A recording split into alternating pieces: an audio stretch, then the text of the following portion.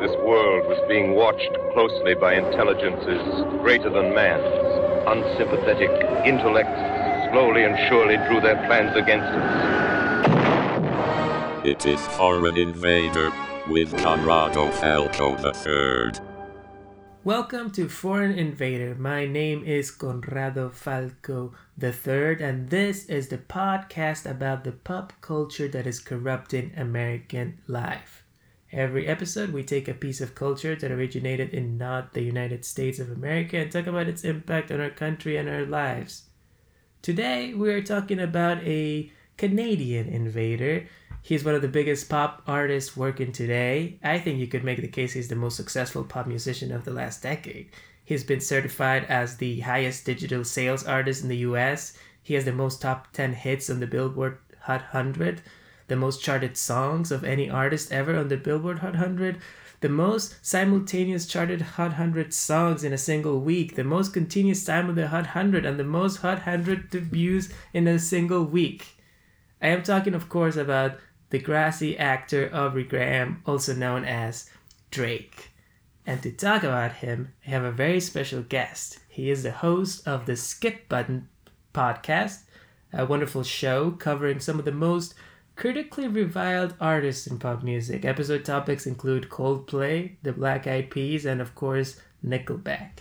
I am talking about Ben Barzilai. Thank you for being on the show, Ben. Oh man, thank you so much for having me. That was a great intro.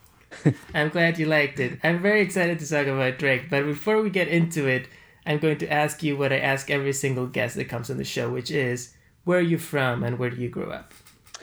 Well, I'm originally from the suburbs of New York City. I'm from Westchester, New York. That's where I was born and raised, and I've sort of been all over the New York State throughout my life. I studied upstate, and now I live in Brooklyn. But yeah, my family is, my mom's side of the family is also American, but my dad was born and raised in Israel. So I've sort of spent my life sort of back and forth. And yeah, so this is an exciting show to be a part of. Wow. Okay, great. It's been a while since we've had a native New Yorker in the show. So I'm curious to know what you say about your neck of the woods, because we've had people from Queens and from Long Island. So like everyone has like their own specific versions of New York stereotypes. So I'm looking forward to hearing, what do you think people from Westchester are like? Well, so Westchester is sort of where, I think the stereotype of Westchester is where like all of the rich, all the privileged white Jewish people in New York live, which as a privileged white Jewish person is hard for me to argue. But I think, I think the one thing that people forget about Westchester is just how big it is. It's too big to confine to one stereotype, even though there are plenty of people who fit that stereotype. But I always say I'm from the same place as Jadakiss and Styles P, because they're from Yonkers, which is, one town over me, which is not similar to the town that I grew up in. But my point being that like Westchester has all different kinds of shapes and sizes and versions of it. But I definitely am someone who fits the mold of whatever people think of when they think of Westchester. And what about Israel? You spent a lot of time in Israel as a young man. Yeah, well, we would try to go there. It's been a while since I've been there because of the pandemic. But we try to go there once a year. My all of my dad's family is still there, and it's always been important to him that we all maintain a relationship with each other. So I'm still very close to all my cousins. An ocean away. Booked my ticket for August, so I'm gonna be there soon. Great. But yeah, it's definitely an amazing place to visit. It's incredibly, beautiful country, best food in the world. So if I was going to guess, I would say that probably your cousins in Israel think of you as the American one. Is that correct? Yeah. Yes, for sure. So what are some things that they would say about you, or like that have they ever like told you, oh, you're so American because you do this or that?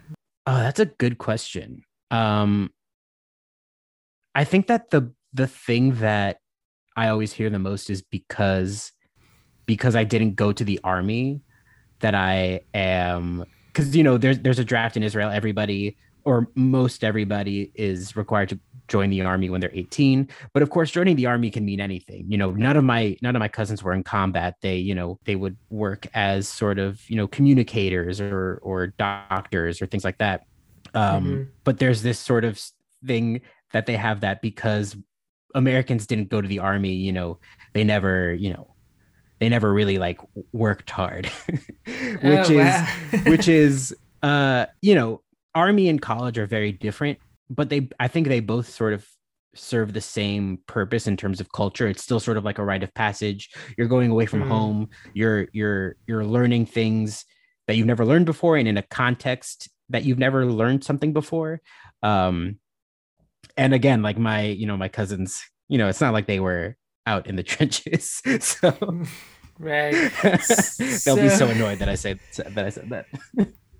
So with that in mind, what would you say was the most American thing about your childhood? Is it that everything was handed to you in a silver platter compared to your Israeli cousins? It's so funny because it couldn't be further from the truth. The fact that they think that is so funny to me, and it's a joke to them, but it's so funny to hear them talk about it. No, I think I had a very sort of like stereotypical, like almost sitcom-y family. Like I was in a suburb.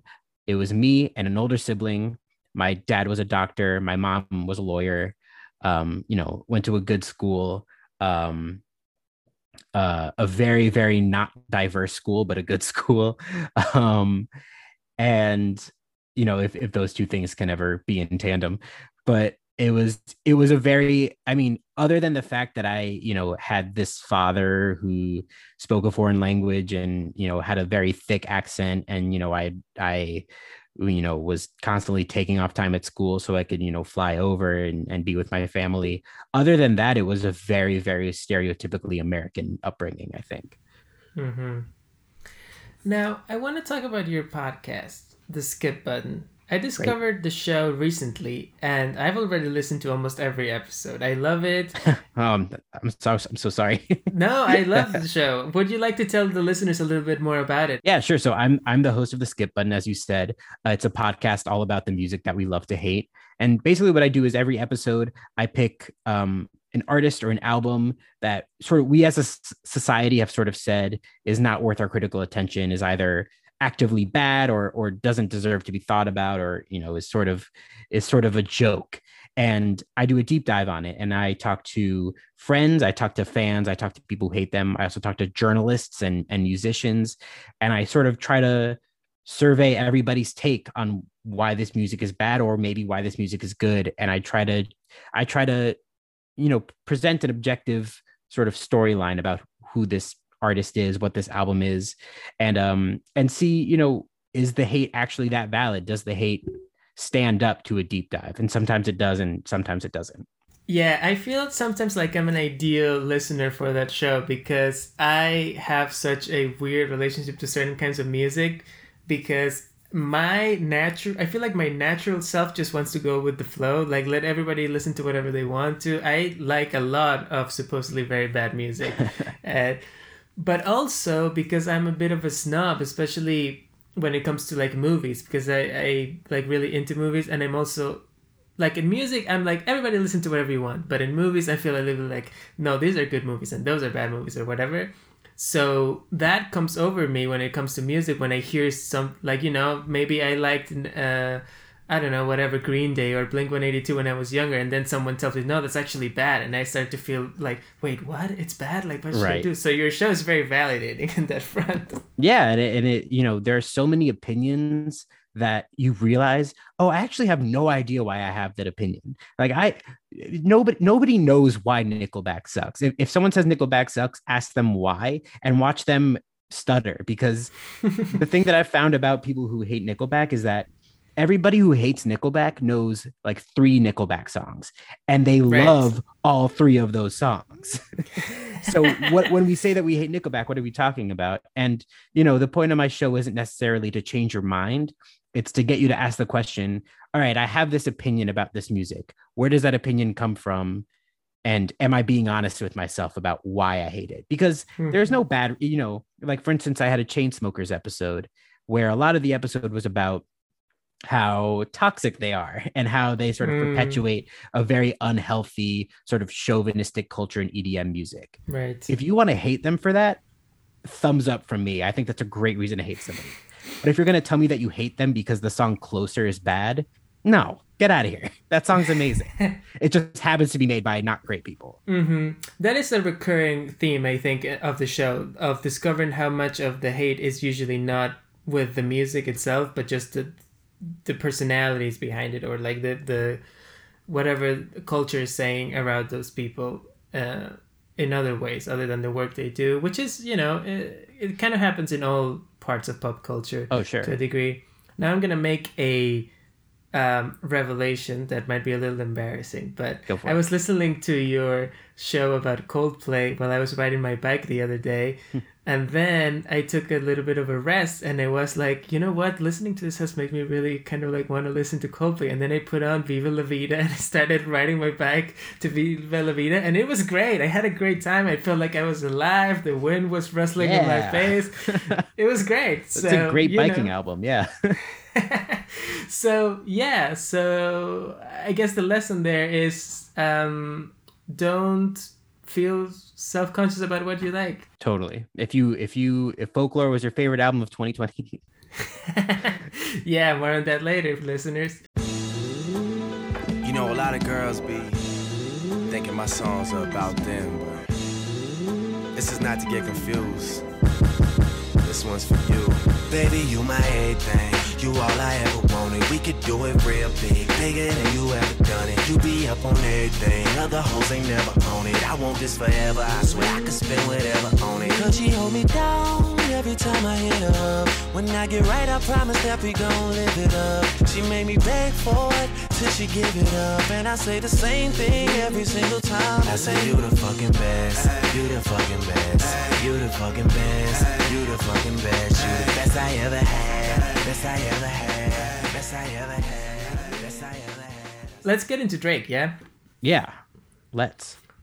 So I am excited about this episode because I feel like it's going to be my own personal version of the skip button, since Drake is a hugely successful and very critically acclaimed artist, and I kind of don't get it, or I've never really paid too much attention to him.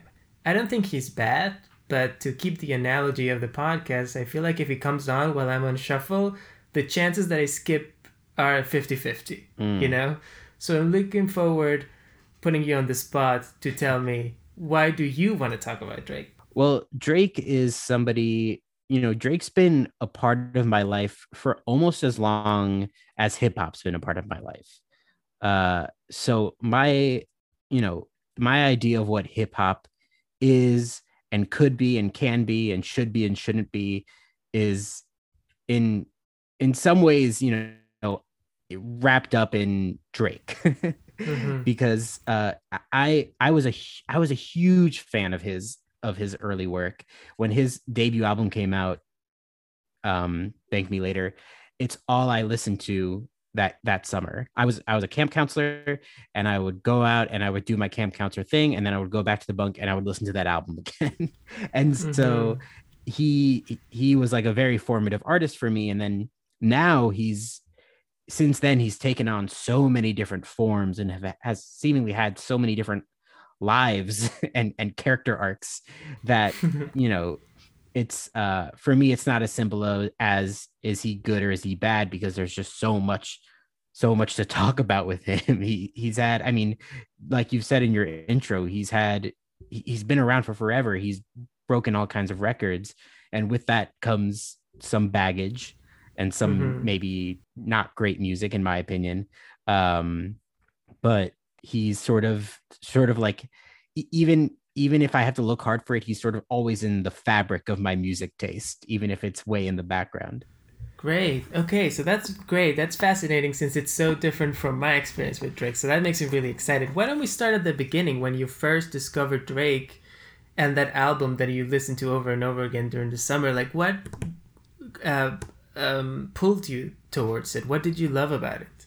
Well, so his debut album, when his debut album came out, it was that album was an incredibly hyped album because he had already been around for a while.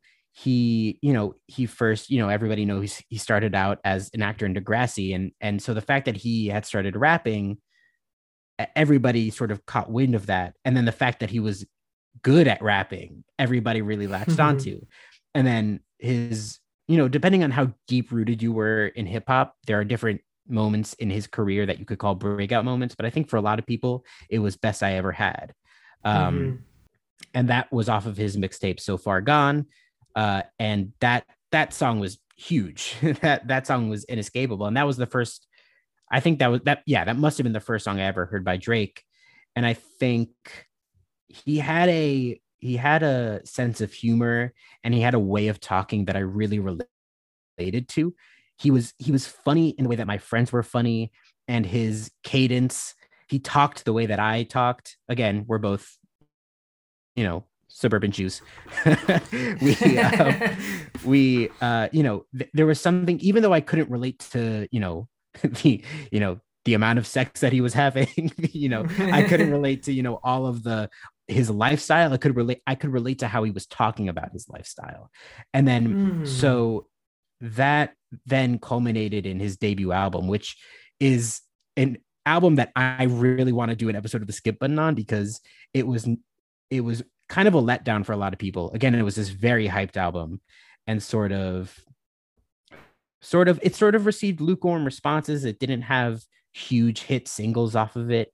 But the sound of that album, which was mostly by his producer 40, there was something so melancholy and subdued about it, in a way I had never really heard a rap album like it, which is not to say that rap albums like it didn't exist beforehand, but to hear somebody who I related to talk about things in a way that I related to, and over music that was new to me, and in a way that was really just melancholy, and was something that you could really sit with and sort of let, as opposed to the rap that I had been used to listening to, that I used to listen to, and that I really liked, that was mostly, really upbeat, late 2000s, early 2010s. It was like big synths and like heavy hitting drums on the radio, which I love. But to hear something that was sort of like watery and woozy and melodic was something that I wasn't used to in my rap music. And it really, really attracted me.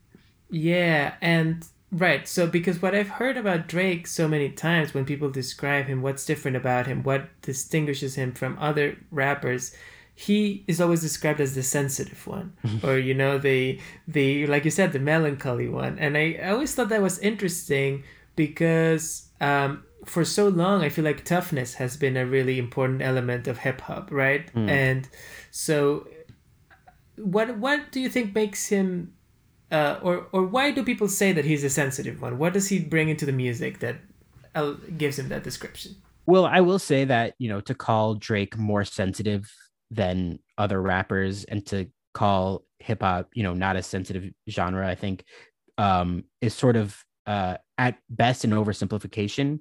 Rap has always been about struggle, and it's always been about, overcoming adversity, however you mean to do that. So there's always been an emotion to it. I think that, because he was a rapper who is, I would say, disproportionately talking about love, and disproportionately talking about where the topic of the songs was emotion. Usually, I would say that there aren't a lot of hip hop songs that are about, they're usually about something more surface level, and then the way that they talk about it is how the emotion comes out. Whereas Drake would have songs about, falling in love and about having imposter syndrome, and have, all of these things that rappers talk about all the time, but he sort of did it in such a blunt and direct way, and in a way that was really quiet. Like the beats on Thank Me Later, the beats are so quiet, the drums barely register, and what you hear more than anything is just Drake's voice ranting about, the feelings that he's overwhelmed with, which wasn't something that I had heard before. And it was something that I just found myself, I had to keep listening to it. If you were to the listeners now and to me want to point to a song to say like this really represents Drake's sensitivity, what should I, basically I'm asking you, what should I play at this point in the podcast? I would say from that first album, I would say maybe The Resistance, which is a song that's sort of an archetypal early Drake song where it's the woozy backgrounds, it's the drums that are just barely there, and it's him sort of ranting about the way that fame has put a stress on his relationships. It's sort of it has all of the touchstones of an early Drake song. God, you got me back in high school, man. I'm looking at this track list, and it's summer of 2010 again for me. I know you all too well. I said that we could kiss the past goodbye, but you weren't excited. There's no way to fight it. You can stay, but shout it, here I go. Should I spend a weekend in Vegas? I'm living inside a moment, not taking pictures to save it. I mean, how could I forget? My memories never faded. I can't relate to these haters. My enemies never made it. I am still here with who I started with. The game needed life. I put my heart in it. I blew myself up. I'm on some martyr shit. Carry the weight for my city like a cargo ship. I'm 23 with a money tree. Growing more too. I just planted 100 seeds. It's ironic cause my mother was a florist, and that's how she met my pops, and now my garden is enormous. It's happened in Penny Lane. Just like you said, I avoided the coke game and went with Sprite instead. That's word to the millions that they putting up. I'm trying to do better than good enough. What am I afraid of? This is supposed to be what dreams are made. Pretty much since then, he's been in the up and up in America. So he had hit after hit. Like, what does he do after that? Take Care, and then, obviously later on it's Hotline Bling and all those songs that we know. So would you say that was like kind of like his golden period where he could do nothing wrong or something like that? Yeah, well, Take Care was his second album, and he's basically said this as well, is that was sort of his debut album for a lot of people, because Thank Me Later really didn't do what anybody wanted it to do, and he said that he felt like he didn't have enough time to make that album what he wanted it to be, and Take Care was sort of his way of saying, this is what I meant to do. And that album was, that album won Best Rap Album of the Year, and it had Marvin's Room, and it had Headlines, and it had Take Care. It had The Motto, which is where we got the word YOLO from. So YOLO came from Canada, so take that, Americans. And it was sort of a tour de force. It had he was rapping ferociously, he was crooning, he was singing, he struck a balance more so than in Thank Me Later of that raw emotionality that I was talking about, and also the fun grittiness that era of hip hop was kind of known for. It was sort of Thank Me Later, but then some. Like it was Thank Me Later plus so much more. And since then, he hasn't really put out an unsuccessful album. Now, the singing, I think, is kind of essential to Drake's persona, right? I feel like that's something that maybe the first time that I saw a rapper singing, Lauryn Hill did it, but I was too young for that to have noticed. But when Kanye did the 808 and Heartbreaks, right? And that was a huge thing of like, oh, it's so different from anything he's done before. Totally. And then he started to incorporate both rapping and singing. And I feel like Drake kind of takes that to a different level of like you said, it's like Kanye's singing was kind of weird and warped, but Drake's is really crooning, like you described it. He's like singing. Totally. And I think that Drake as a singer is a really interesting topic to me, because he starts out and he's a good singer. I don't think that if I didn't know who he was and I saw him like singing on the streets, I'd be like, oh man, this guy's an amazing singer. But he has a really he has a good voice and he knows what to do with it. And Mm-hmm. and I will say that his singing, you know, if you sort of watch the history of him singing live, he gets better and better at it. And now he's a pretty good singer. But back in that early era, it was sort of mixed in a way that, you know, you couldn't really tell if he was good, because there was some auto tune and there was some, you know, mixing, but he had a really pleasant voice. And I think you're right. I think that 808s and Heartbreaks really paved the way for someone like Drake to be like, okay, I'm going to do that, but I'm actually going to sing. It's not going to be drenched in auto tune. It's going to be like listening to your favorite R&B artist, except I'm a rapper. Mm-hmm. Yeah, and it really begins something that I think has really ramped up in recent years of like totally blending genres in a way that even further from what it already was. I feel like now I listen to a song that people say, this is a pop song, this is a hip hop song, this is an R&B, even a country song. And I'm like, these all sound the same. It's the same genre. What are you talking about? Right. And I think that Drake, my thing about Drake is that I think he, more than anything else, he's a songwriter. I think that is his true skill that has catapulted him to the top of the charts. The difference between him and you know, another person's favorite songwriter is that rather than, you know, guitars and melodies, it's rapping and it's 808 drums. And that he has the heart and the brain of a songwriter, but the artillery, the skill set of a rapper. And because of that, no one's really ever been sure how to categorize him.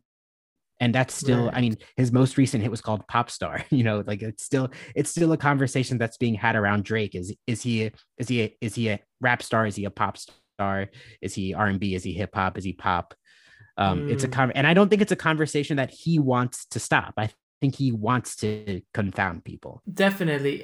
It reminds me of something that I read about Prince when he was coming up in the 80s, of signing with Warner Brothers but not wanting to be under the R&B label because he wanted to be presented as pop, so that he would be at the center of the music conversation, that he wouldn't be relegated to a specific genre. And I feel like that's kind of why you would want to do something like that, because I feel like no artist wants to be pigeonholed, and you want to be able to, you know, move freely into whatever interests you at the moment. Yeah, and Drake has always been an artist who says, I'm good at this, so I'm gonna do it, and I don't care if it's like quote unquote not hip hop.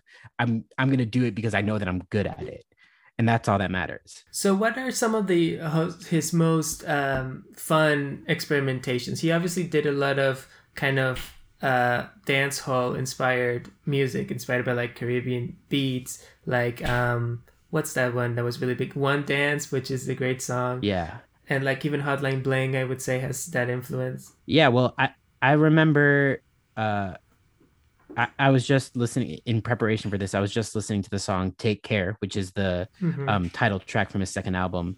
And that was a weird song because that had so many different elements to it. It was a rap song, but it had a dance hall vibe, but it was a sample of a Jamie XX song that itself was a remix of a Jill Scott Heron song.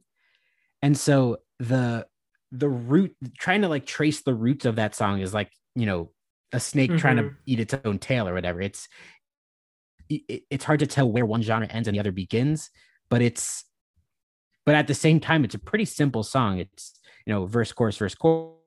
It has a Rihanna feature. It has, you know, it has like a nice club beat to it. It's a very accessible song, but then when you try to break down what it is, it's like, wait, what am I listening to? 'Cause if you let me, here's what I'll do. I'll take care of you.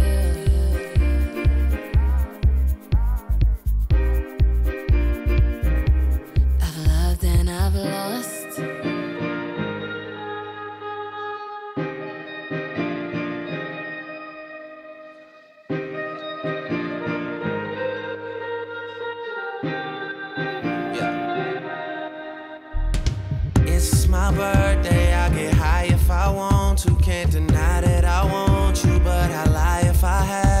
Cause you don't say you love me to your friends when they ask you. Even though we both know that you do, you do.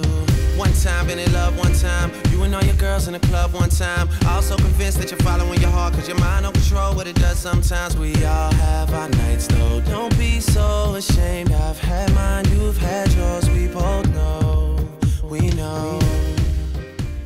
Maybe since we are in kind of such a height period for Drake, do you want to give us, like, if gun to your head, like, what would you say is like an example of like Drake at his best? Like, you know, if you want to impress someone with a Drake song. My favorite album of his is his third album, which was Nothing Was the Same. So my mind immediately goes to that album. And I think that I think that Tuscan Leather is a song that people point to a lot because that was the first song off of his album Nothing Was the Same. And Drake had been known, and I think still is known, for his album openers, which are these really ferocious. It's where he's rapping the best, but they're also sort of like thesis statements of like, here's where I am in my career right now. Here's where I think it's gonna go after you listen to this album, basically. And Tuscan Leather, I think, is the one that people point to the most of like of proof that Drake is one of the best rappers in the game. I remember that it wasn't a single, it didn't chart, I think, but I think that even Drake talks about that song as being really special because he was like, it was a statement. It was like, this is, I'm here and I'm not going anywhere. And this is how I'm starting the album. So just hold on, because it's going to be a wild ride. And so I think that song is a great statement piece by him.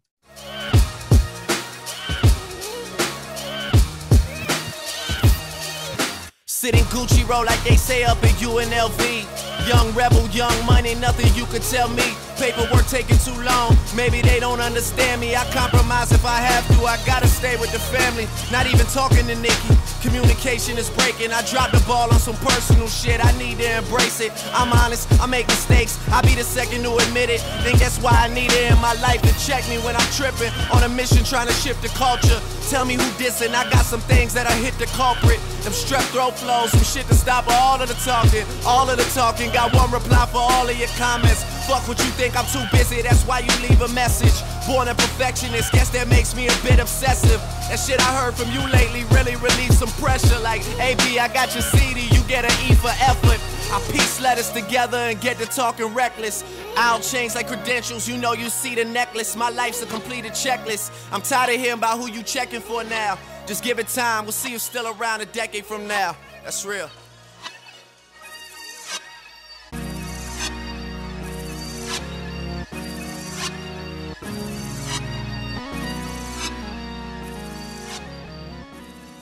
The reason we're talking about Drake is because he's from Canada. Right. Do we think like there's anything particularly Canadian about Drake? That's a good question, and you know, it's one of the reasons that I was kind of nervous to come on this show is because, you know, Drake is a Black Canadian and I'm neither of those things, and I don't want to put my foot in my mouth about how he expresses that part of his identity. Mm-hmm. But from the outside looking in, what I think is interesting about Drake is that I think, like a lot of rappers, he started his career sort of imitating other people. I think every rapper in the world has admitted that they've done this too. When I was coming up, I tried to sound like Eminem. I was trying to sound like Jay-Z, blah, blah, blah. And Drake, you know, Drake was trying to sound like Jay-Z. Drake was trying to sound like Lil Wayne. And I think that because of that, keep in mind, nobody has ever been famous in hip hop from Canada before. That wasn't a thing. There were artists that were really big and respected in Canada, like Cardinal Offishall, but there was never, you know, it wasn't a thing for a huge rapper to be Canadian. And yeah, so I think understandably he tried to not hide it, but sort of not address it. He said he would say that he's from Canada. He wouldn't hide the fact that he was from Canada, but he wouldn't let it influence his music. He wanted to Mhm. be like a traditional hip hop artist. And I think that it's only kind of in recent years. And again, I want to reiterate, he never hid the fact that he was from Canada. He has always been so sure to put Toronto on the map and to pay homage to Toronto through his actions and through his lyrics. But I think it's only in the past couple years that he's sort of he started using like Black Canadian slang, and he started, experimenting with the accents of Black Toronto, and name checking places and things like that. And Toronto has a big dance hall movement that he I think has really influenced his dance hall music. Mhm. And I think that that's been interesting to watch. I'm really curious if your listeners want to school me on everything that I just said, because I would be really down to learn. But I think it's only once he became just an inescapable pop star that he really started to wear his Canadianness on his sleeve and in his music. Last episode of the show, I had Justin Decloux on, who is a filmmaker and film critic from Canada. Okay. He lives in Toronto, and he was talking about Canada and how there's this kind of mentality there that in order to be big, you have to come to America, right? Like they have like this kind of little brother syndrome in which everything is like. So I think what you're saying makes total sense, that Drake trying to break through at the beginning, especially, had to kind of cater to American sensibilities, had to make it big here, and kind of like plant his foot and make sure that he had enough territory and enough success in order to start talking about Canada and start to doing all the things that interested him. Now, something interesting, funny, I don't know, that I found on Wikipedia, so take it with a grain of salt, but I kind of want to deconstruct this, is that Wikipedia says that he's part of something called the Canadian invasion of pop music. And they cite artists like The Weeknd, Justin Bieber, Shawn Mendes. Do you see any similarities between these artists other than the fact that they're Canadian? Well, I think that Drake has. I think that if you're a Canadian rapper, Drake is sort of your North Star. And so I think that if you listen to a lot of, especially 5 years ago or so, if you were listening to Canadian hip hop, people like Tory Lanez and Jazz Cartier, there was a sense that they were trying to be Drake. They had those melodic songs that had like woozy beats. But now Canada is now it doesn't mean anything. There's nothing stopping Canadians from being huge pop stars. As you said, there's so Justin Bieber, Shawn Mendes, The Weeknd, all these people. I think that I don't know if there's anything that connects Drake and Shawn Mendes musically. But I think the difference is that I don't think that if a singer-songwriter was coming up back then, that being Canadian would have been sort of a burden. But I think for Drake, it really was. Drake was biracial. He was Jewish. He was an actor. He was Canadian. There were so many things that he was that wasn't supposed to make for a big hip hop star.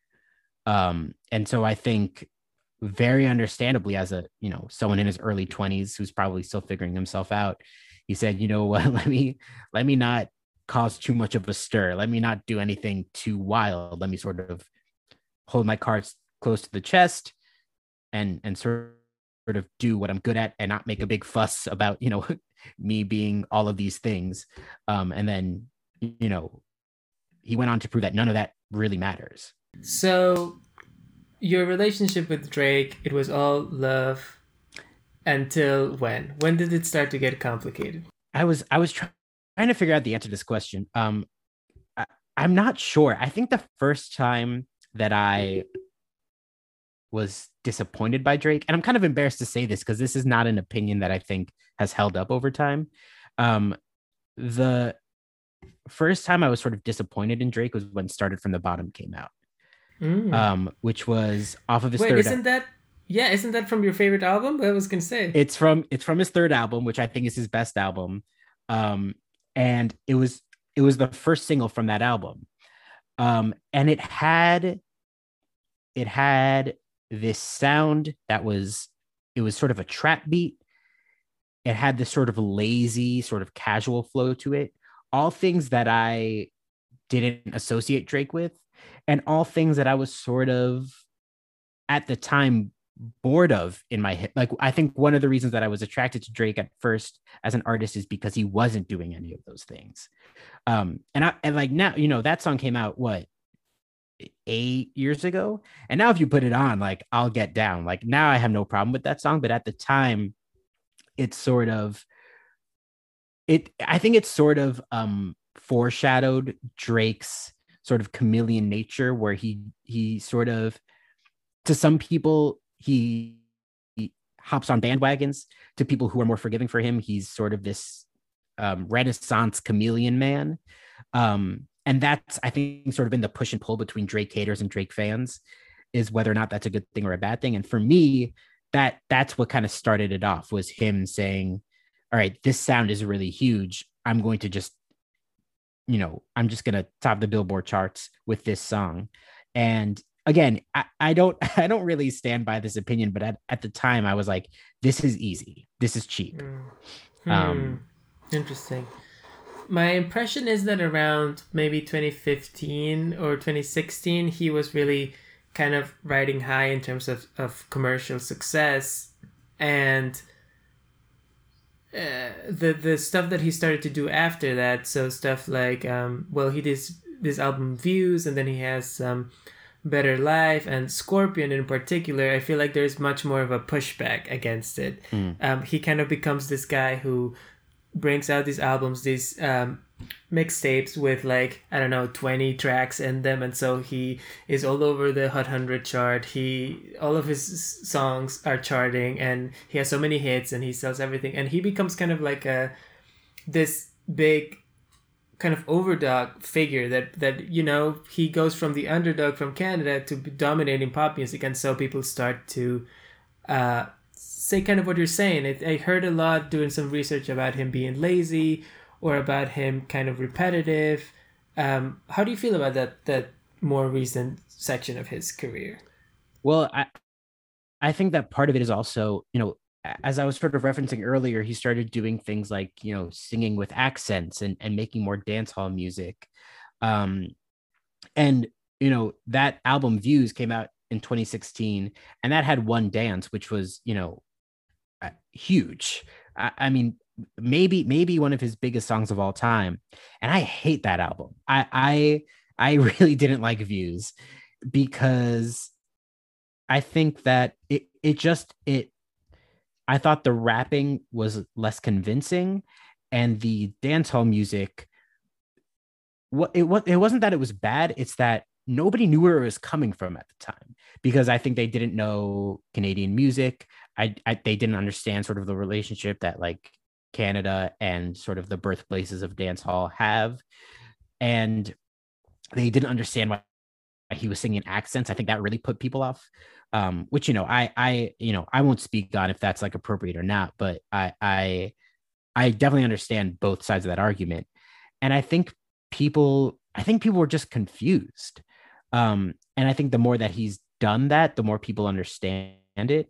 But I think it was that mixed with the fact that he had never been more successful. He was topping the charts all the time. And so the people just kept seeing his name more and more. And the more that people saw his name, the more people were like, what is this? Like, what is he trying to do? I actually just, I'm on Apple Music now, and I just pulled up Scorpion, which is his most recent official album. And the liner notes of that album read, "I hate when Drake raps. Drake sings too much. Drake is a pop star. Drake doesn't even write his own songs. Drake took an L. Drake didn't start from the bottom. Drake is finished. I like Drake's older stuff. Drake makes music for girls. Drake thinks he's Jamaican. Drake is an actor. Drake changed. Anybody else over Drake." And so it chronicles all of the reasons that people hate him at that point. And he has a line in a song.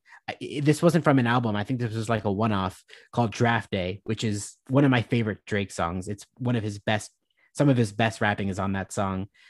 And he says, can I curse on this show? Yeah, go ahead. Go to town. He has a line where he goes, "That boy know he the shit. That boy singing on every song when he know he can spit." And I love that line because it is, when you look at it that way, it is sort of a flex. He's like, I'm the best rapper in the world, but I don't feel like rapping, so I'm gonna sing. Mm-hmm. And when you look at it that way, there is something sort of inspiring about that. So I read a lot of reviews for Scorpion in particular. That's his most recent official album, like you said, and a lot of it gave me the impression that that kind of like what you were getting at with the liner notes, that something had changed in the perception people had of Drake, and now that he was such a big star, that he was getting like a little bit more either defensive or cautious about certain stuff. Apparently he had a son that people didn't know about before that album, so a lot of the reviews talk a lot about that, but also about how he would usually really write songs about whatever it is that was going on in his personal life. So he seemed like a quite a transparent artist. And then with the son situation, it was a little too close to home. So he wasn't really rapping about it. He wasn't singing about it. And I guess that's kind of that impression of like when you become such a big artist, you start to get guarded, or like, you know, suddenly you're not on the offense anymore. You have to start playing defense, something like that. Totally. And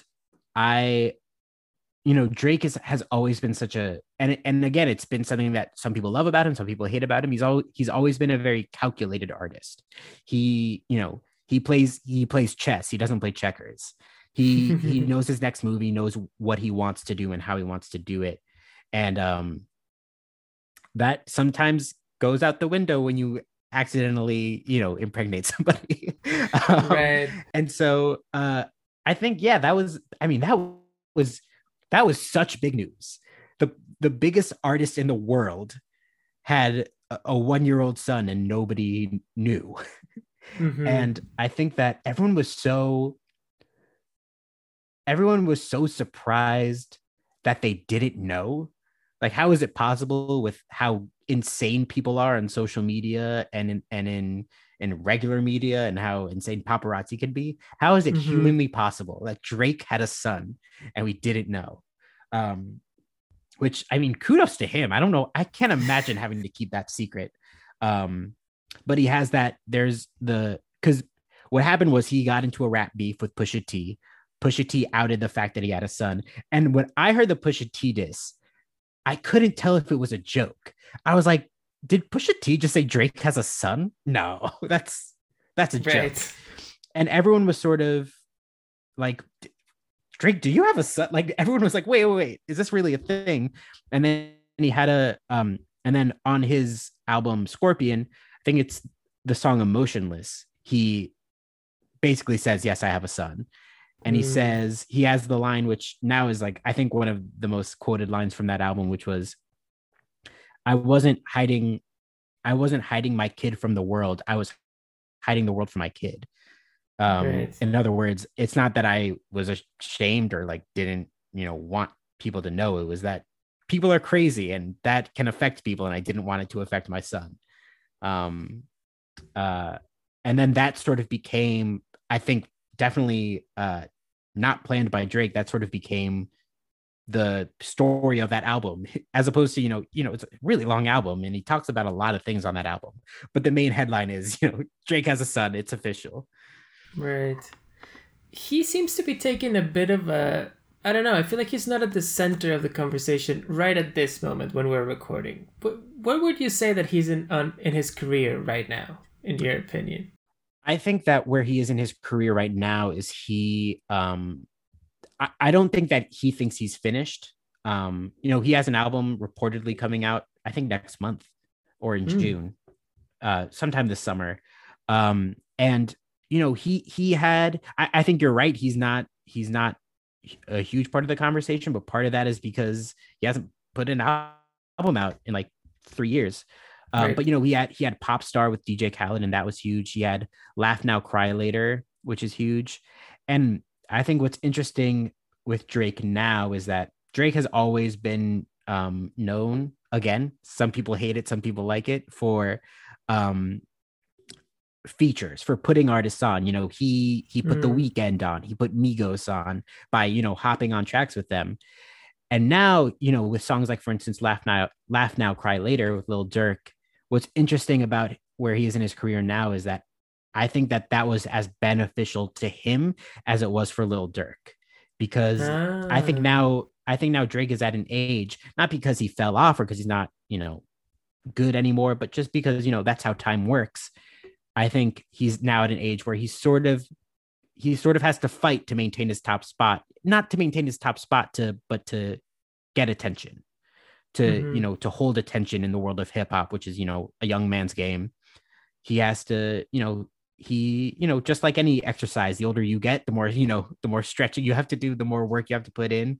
Yeah. And I think that now Drake is at an age where I think he's still going to be relevant for a very long time. I think he's going to keep putting music out that is going to chart and that we're going to care about and that is going to get Grammy nominations and all of that.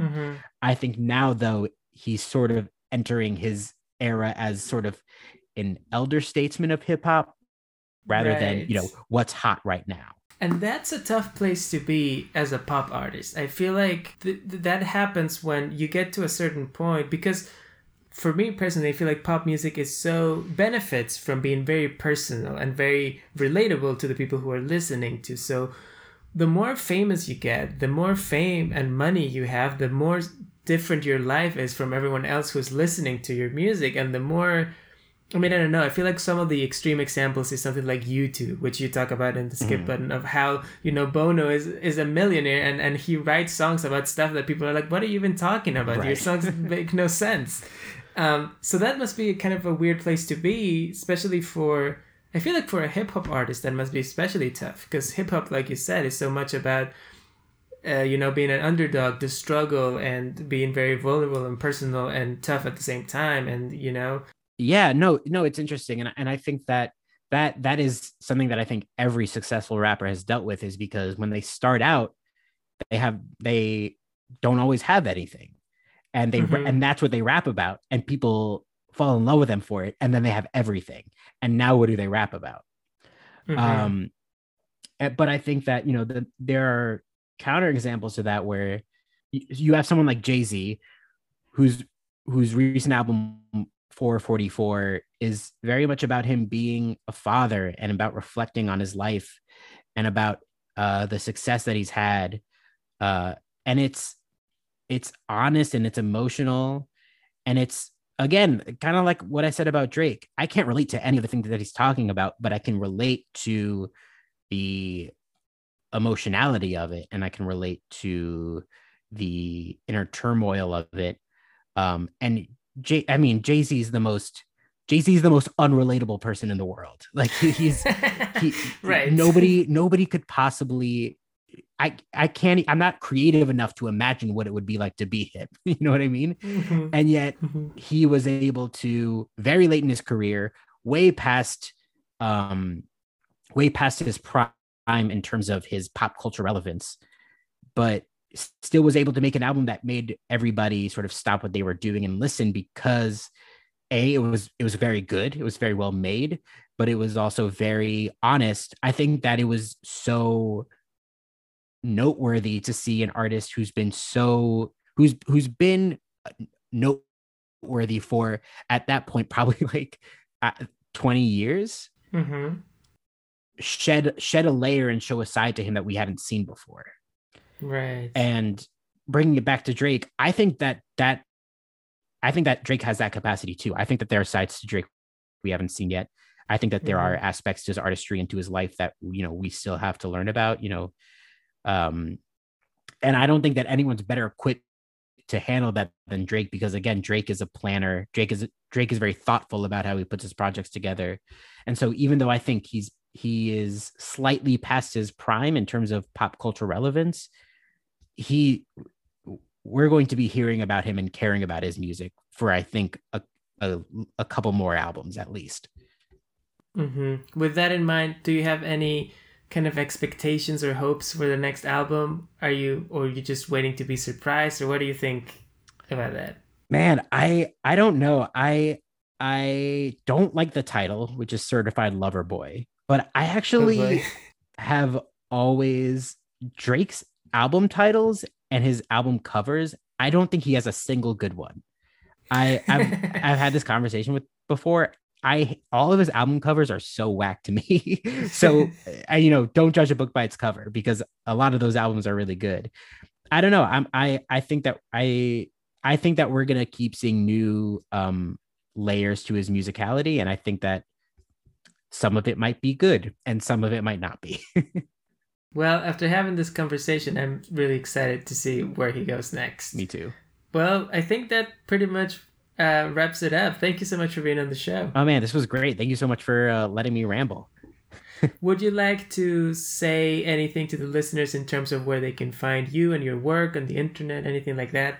Yeah, sure. I am on. Well, first of all, go listen to the Skip Button anywhere you get your podcasts. You can follow me on Instagram, which is Skip Button Podcast. You can follow me on Twitter. I'm at Bars Near Me, BARZ near me. But if all of that is too much to remember, just go to www.theskipbutton.com and you'll see all of my social media accounts and all of my episodes and all of my writing there. Mm-hmm. Including a really interesting piece about Taylor Swift, which the listeners might be about to listen a little bit more about that in a few minutes. Anyway, thank you, Ben, for being on the show. It was a pleasure having you. Oh man, the pleasure's all mine. Thank you. You used to call me on my. You used to. Yeah. You used to call me on my. And that's our show. Thanks again to Ben Barzilai for coming on to talk about Drake. If you enjoyed this episode, I have a mission for you. Please rate and review us on Apple Podcasts. It only takes a few seconds. You can go give us 5 stars and leave a funny comment. It will help us find more listeners and it will be really, really appreciated. It will make a difference. Thanks again for listening. Coming up on this podcast feed, well, next time we do Foreign Invader, we'll be talking about prolific South Korean director and New York Film Festival favorite Hong Sang-soo. And next week on Movie Marriage, Sajda and I will be talking about the one and only Shrek. That's right. So check that out. In the meantime, I'll leave you with more Drake and then more Ben Barzilai. Call me on my cell phone. Late night when you need my love. I know when that hotline blink, that can only mean one thing. I know when that hotline blink, that can only mean one thing. Ever since I left the city, you and me, we just don't get along. You made me feel like I did you wrong. Going places where you don't belong. Ever since I left the city. So, Ben, through the Skip Button, you've made a bit of a reputation, not only for covering some of the most critically reviled and maligned pop artists like Nickelback or Phil Collins, but also for stumping for them and defending them a little bit. So, your favorite album of 2020, though, I can hardly think of a bigger overdog than Taylor Swift's Folklore. So, what's up with that? Yeah, that is sort of what I struggled with when I was making my list. Is when I started making my list of my favorite albums of 2020, I really didn't think that Taylor Swift was going to end up on that list. I think usually when people make those lists, they're like, well, I know what number 1 is. I know, they sort of have a sense, but I really didn't think she was going to get on it. And then I wasn't even sure she was going to make the list, let alone top it. And then as I was making my list, I just found she just like slowly started creeping up the ladder. And I was like, oh God, was my favorite album Folklore? And then it was between her and the Avalanches, who released an amazing album at the end of 2020 called "We Will Always Love You," and I was like, "There's no way she's topping that album." But then I wrote about it. If you go to my website, I wrote this really long article explaining why she ended up topping that list, and it just came down to I engaged with this album more than any other album this year or last year, and the more that I engaged with it, the more that I found myself appreciating it and finding new things to love and more nuances, which is certainly true about the Avalanches album. That's a very rich album, but yeah, there was just something when I look back at 2020, I think the album that I will remember the most about that year is Folklore. And so for that reason alone, I very begrudgingly put it at the top of my list. Yeah, I read that article on your website, and I'm gonna link to it so that the people listening can check it out too. I thought it was so.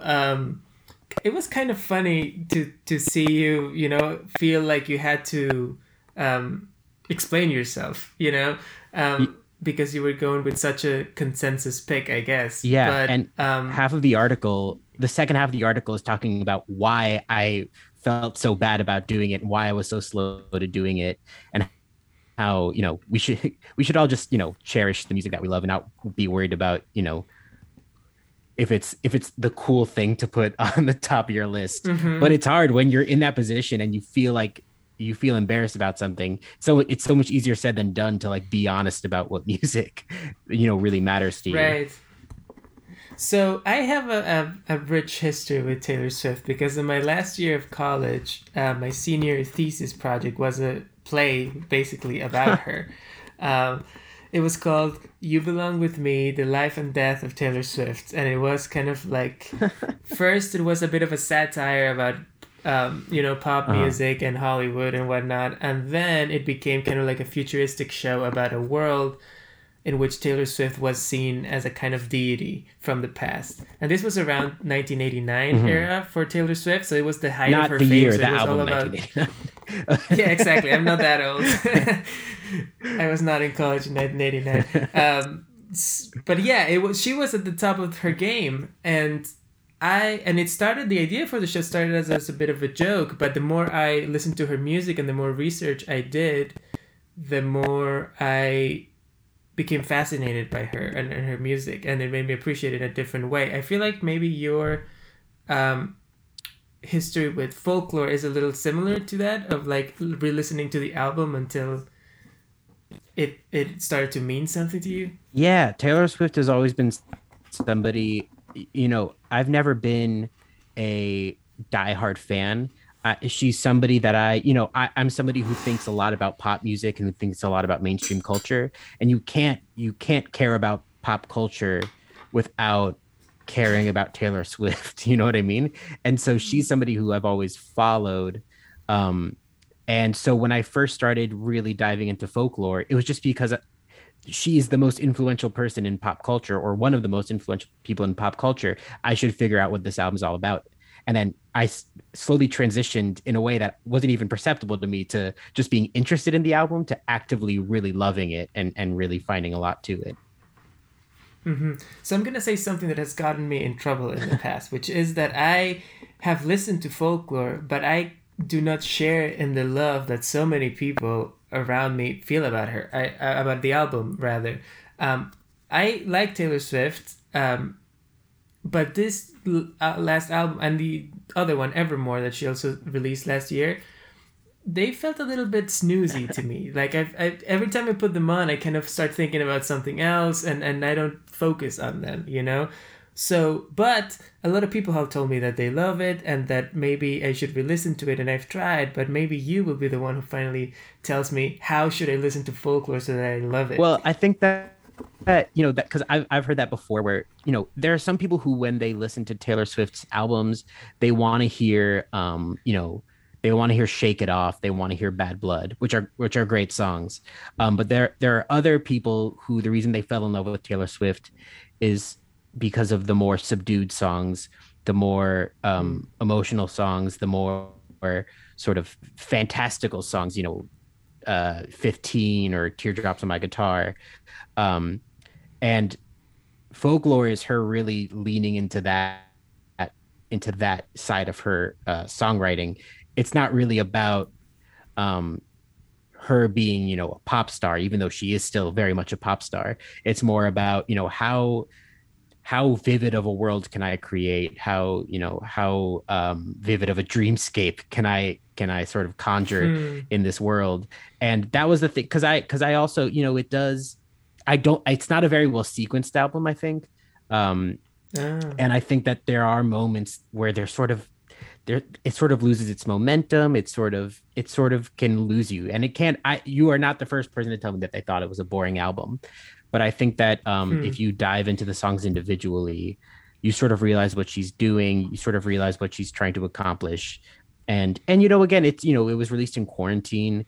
It's a very subdued album. It's a really good album to sort of just like sit and be patient with, right, and sort of, you know, dim the lights down and sort of really dive into the world rather than dance to it. But there are some people who don't want. There are some people who would rather listen to, you know, Dua Lipa's album, which is my third favorite album of the year. And the quarantine album that it's a totally different vibe, but also a very quarantine-ish vibe for me, was the Fiona Apple album, the Fetch the Bolt Cutters, right? And that is kind of like almost creepy, unsettling thing to listen in quarantine, I feel like, but also it felt kind of cathartic, you know, to go through all those emotions. Absolutely. I think the fact that that album was so well suited for the quarantine, but was completely created outside of the quarantine, that entire album was made before the quarantine started.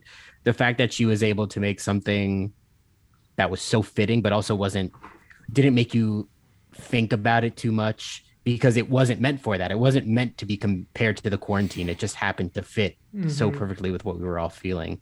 That album was really, that couldn't have come at a better time. Totally. And right, so to come back and finish with Folklore, what I'm getting from what you're saying is, I think something that you've talked about in the Skip Button before, which is this idea of so many of these artists that people don't like, it comes down to like the lyrics of their songs. And also you make, if I remember correctly, you've made a difference between people who listen to music and really listen to the lyrics, and then people who kind of like just go along with the, I don't know, the rhythm and the sounds. And I feel like I'm in that latter category. So maybe that's what I'm missing with Folklore, which is kind of my history with Taylor, because when I first started listening more closely to her lyrics in order to write a play about her, that I started to really respect her. And I think she's a great songwriter, and a lot of it doesn't come through until you really pay attention to what she's writing about. Yeah, she's a crafts person. She's a very crafty songwriter in ways that aren't completely obvious when you first hear it, but then when you start noticing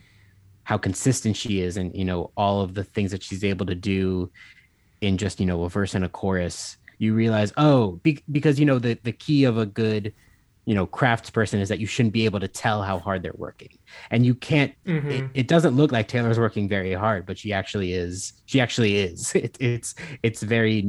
can be very nuanced songwriting. It also can be dumb and annoying and corny at times. I don't think she has a perfect catalog, but when she's when she's strong, she's strong, I think. Yeah, I don't think even the biggest Taylor fan will have to admit that she has a couple of clunkers in there. And I write in the article, there are songs on Folklore that I really don't like. There are songs that I can't wait to skip over, but where she's strong, I think she's really strong.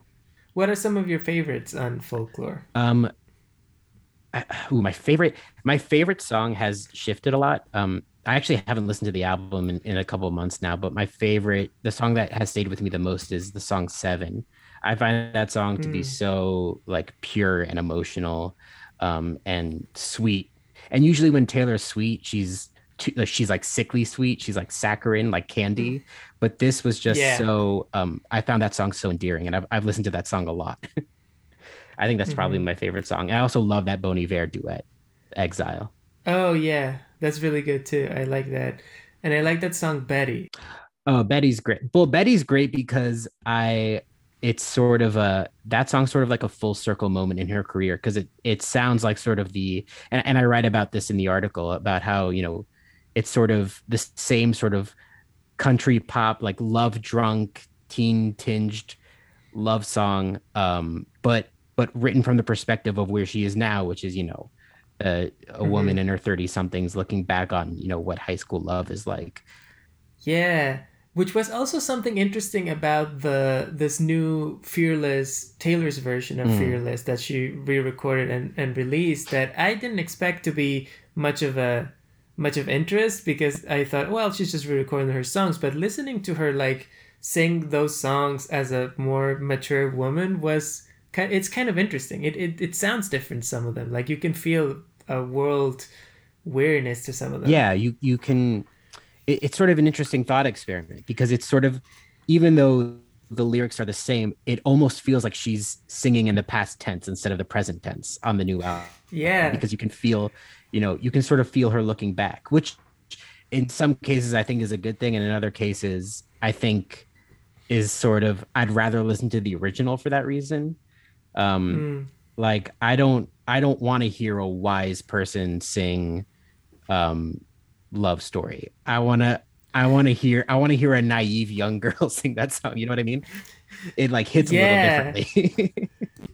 Yeah, it totally does. And that's also what made me feel a little dubious about the album, is because that was the single that they put out before they released the album, and I was like, oh, this is not like, I don't know about this. But then some of the other songs do sound kind of at least interesting now. Yeah, no, in her voice. I definitely it's interesting. That's I think the best word for it. I wouldn't say that it's great or terrible or blah blah blah, but it's interesting. It's interesting to hear the difference that, however many years, I don't even 15 years or something can make. Yeah, it really is.